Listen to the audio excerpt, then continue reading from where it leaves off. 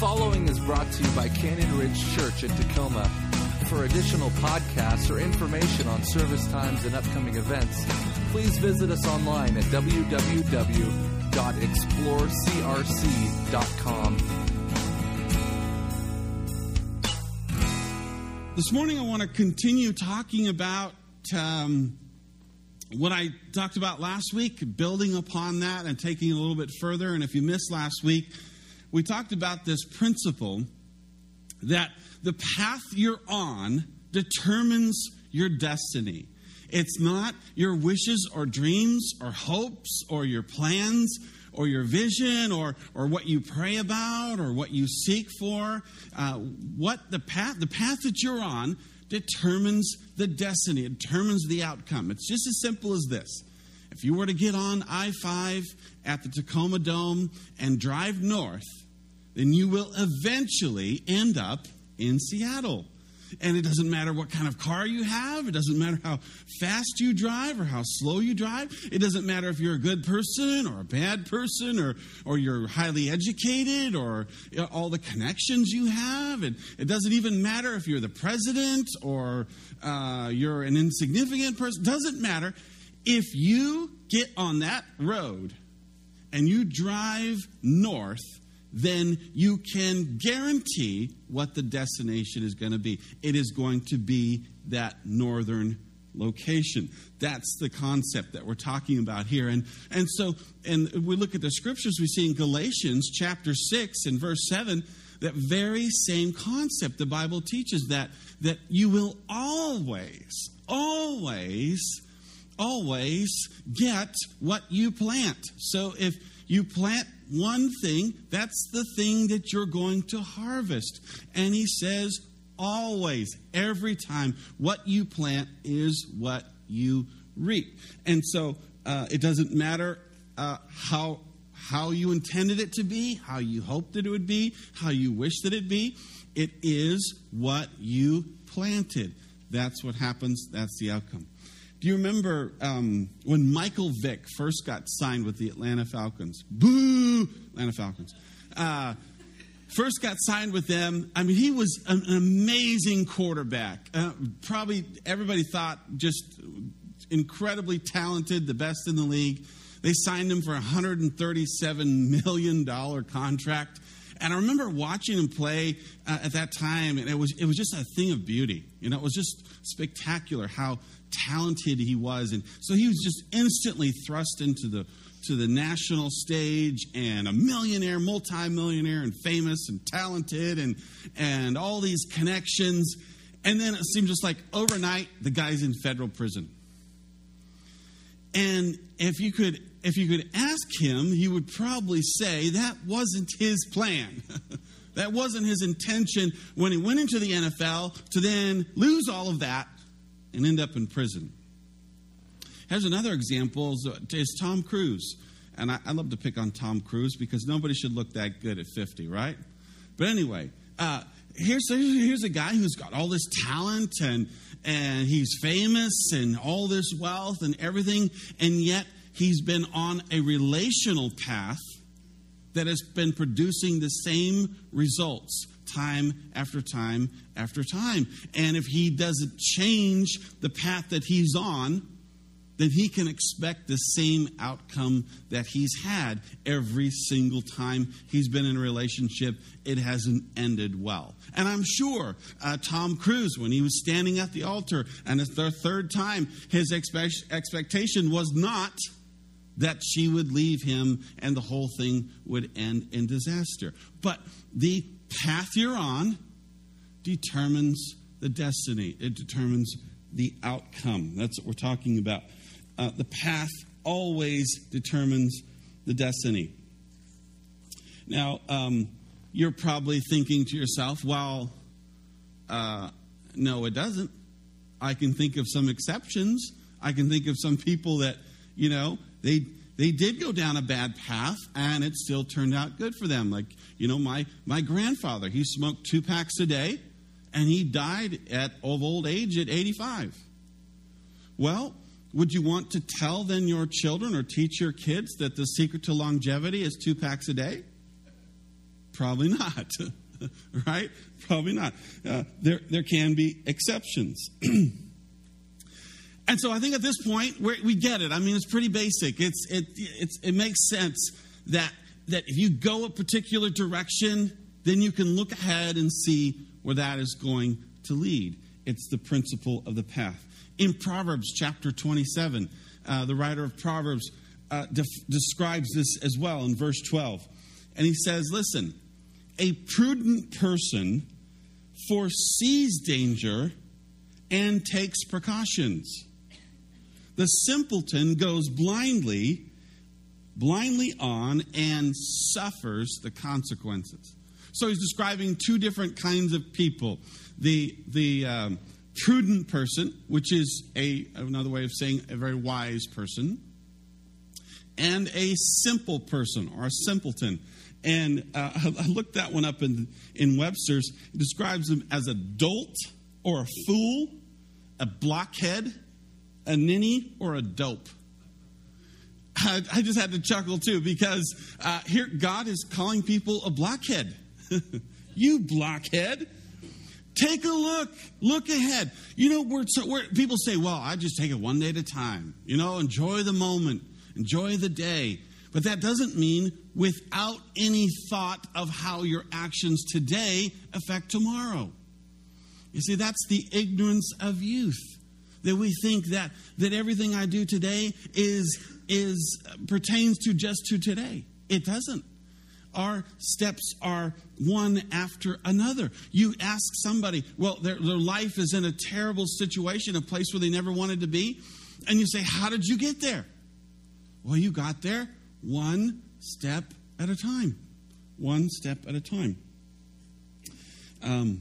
I think there are some definite reasons that we find ourselves in a terrible place. And we can understand how we got there. First of all, I think people get to where they don't want to be because they ignore all of the signs. Like I said, if you get on the freeway and you drive north, you're going to see a lot of signs. Signs that tell you where to go, where to turn, where you're headed, what road you're on. A lot of directional signs, warning signs, all kinds of signs. You know, recently, I think last year, they put all these signs across I-5 that tell you how fast you should drive in that particular lane. More and more and more signs that tell you what's going on, where you're at, where you're going. And God has put all kinds of signs in our path to show us, to warn us, to communicate with us. Don't go there. Sometimes it's just that quiet voice that's inside your head that nobody else hears but you. That warning of the Holy Spirit inside, hey, you shouldn't be here. You shouldn't be doing this. You shouldn't go down that path. That's a bad path. But we don't listen to those warning signs. We continue on doing our own thing, and we end up in a place we don't want to be.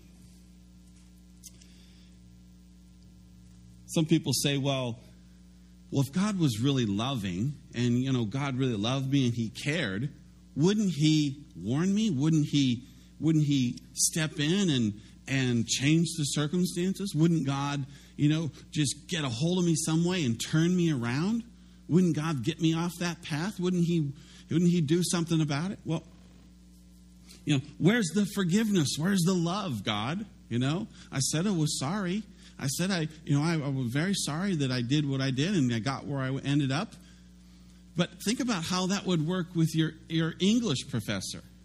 You know, you go to English professor and you sob and wail and cry and I'm so sorry I didn't study and failed the test and I messed around and now I got a horrible grade, and you know that might help you with your relationship with your teacher, but it isn't going to affect your GPA.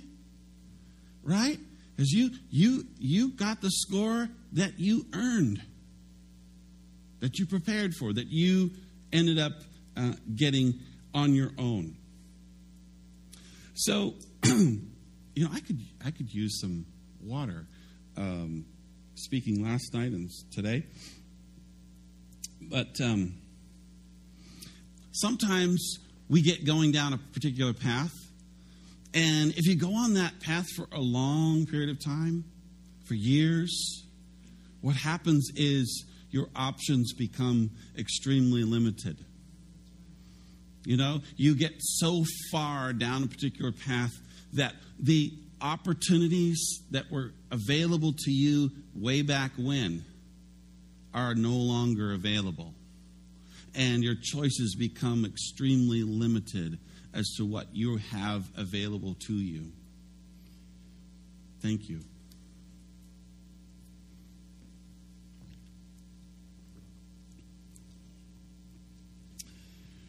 So you're probably thinking, like I am, okay, I get it. I understand. This makes sense to me. I can see this in my own life. I can see this happening in other people's lives. So now what? Now what do I do? How do I get off of this path? I mean, I recognize some areas of my life that I can see down the road this isn't going to be good. And so now what do I do? How do I get off that path? How do I change it?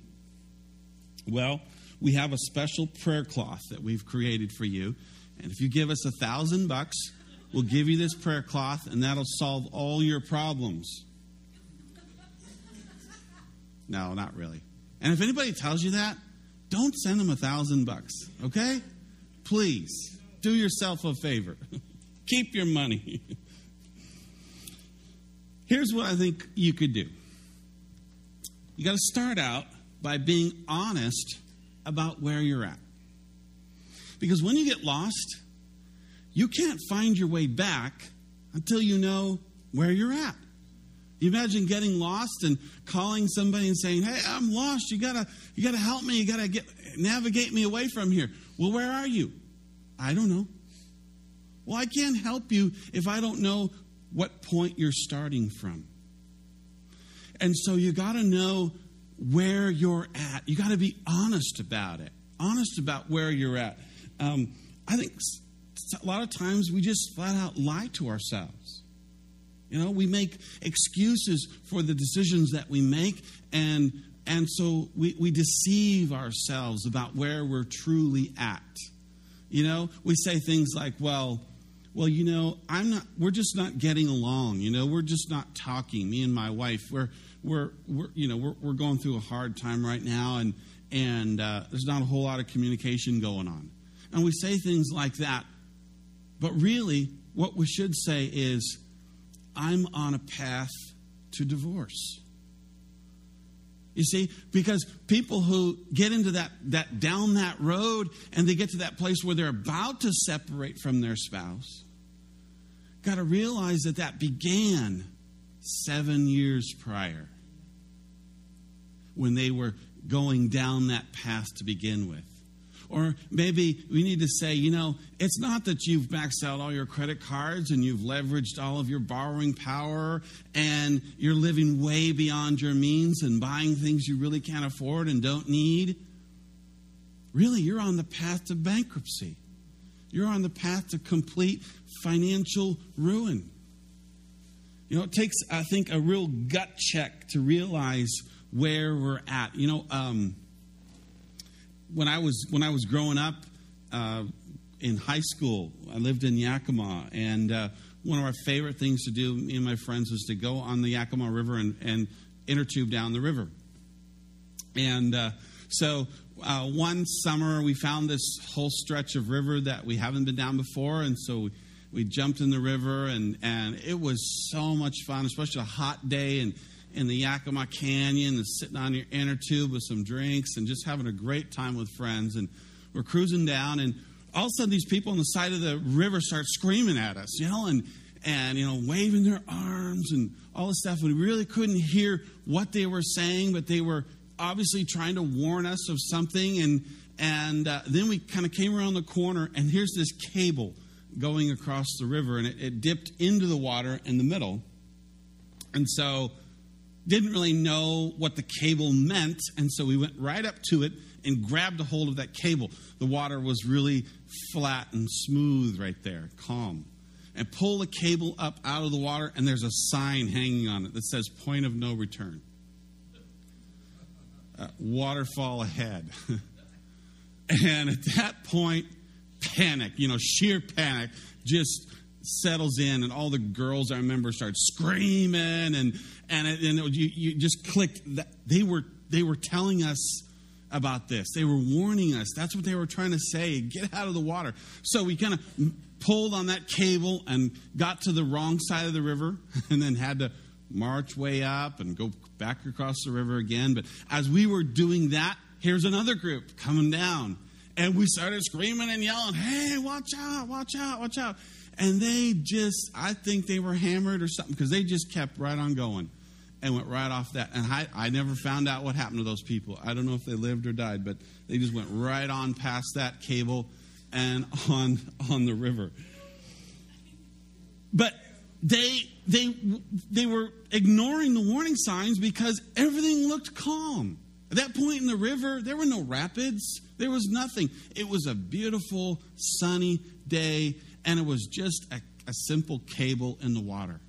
And so they went right on past that, and I think that's exactly what happens to us.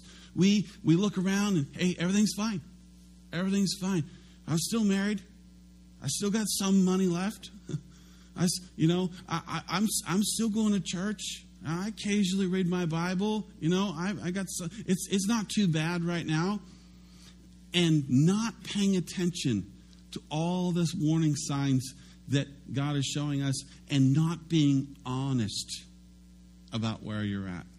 Had we completely ignored that sign, not been honest, I don't know what would have happened to us. It probably wouldn't have been good. So the first thing you got to do is just do a real honest gut check and say, all right, this is where I'm at. I am on this particular path. Second thing you got to do is to be honest about how you got there. Honest about how you got there. Take a real good look. Ask yourself some of the tough questions. Things like, really, why is it that I'm buying this bigger TV? I mean, not the things we say to ourselves or to our wives about how our TV is out of date now because it's a year old. And they came out with a 60-inch now, and ours is only a 50-inch. To be honest about why you are trading in your 3-year-old car for a new one. Because it's an SUV and it gets better gas mileage. But nobody believes a word of that. Why are you spending so much time at work? What is the real reason that you lie so much about your life? What is the real reason that you're moving in with your boyfriend? What is the real reason that you drink so much? Not what you tell everybody, and not even what you tell yourself. What's the real reason that you drink so much? These are the tough questions that help us identify how we got to where we are. And you will never, ever hear the voice of wisdom unless you are willing to listen. And here we are in this great Sunday morning with just excitement about the football game. and God is speaking to us. God is speaking to us. God is saying to us, will you listen today? Or are you going to continue on that path for another 3 years? Are you going to go down that road for another 5 years or 10 years? But will you listen to the voice of the Lord this morning and heed those warning signs and make a course correction? You know what's so exciting about this is that it works in the positive just as much as it works in the negative. When you plant good seeds in your life, when you go down a good path, when you go down that path that God wants for your life, a life of surrender to Him and obedience to the Lordship of Christ and following God's ways and His principles, it leads to success. It leads to peace. and prosperity and hope and a future. Following the Lord's path is always a great path. Even in the midst of a storm and a terrible time, when you are right in the will of God, there is no better place to be. Even if it's a storm, when you're right where God wants you to be, there is no greater place. When you are where God has called you to be and bullets are flying everywhere, there is no safer place to be, because you're right in the will of God. You're on the path that He wants you to be on. So it takes a real gut check, a real courage and real faith to look at the path you're on in a particular area and say, okay, I'm going to turn around.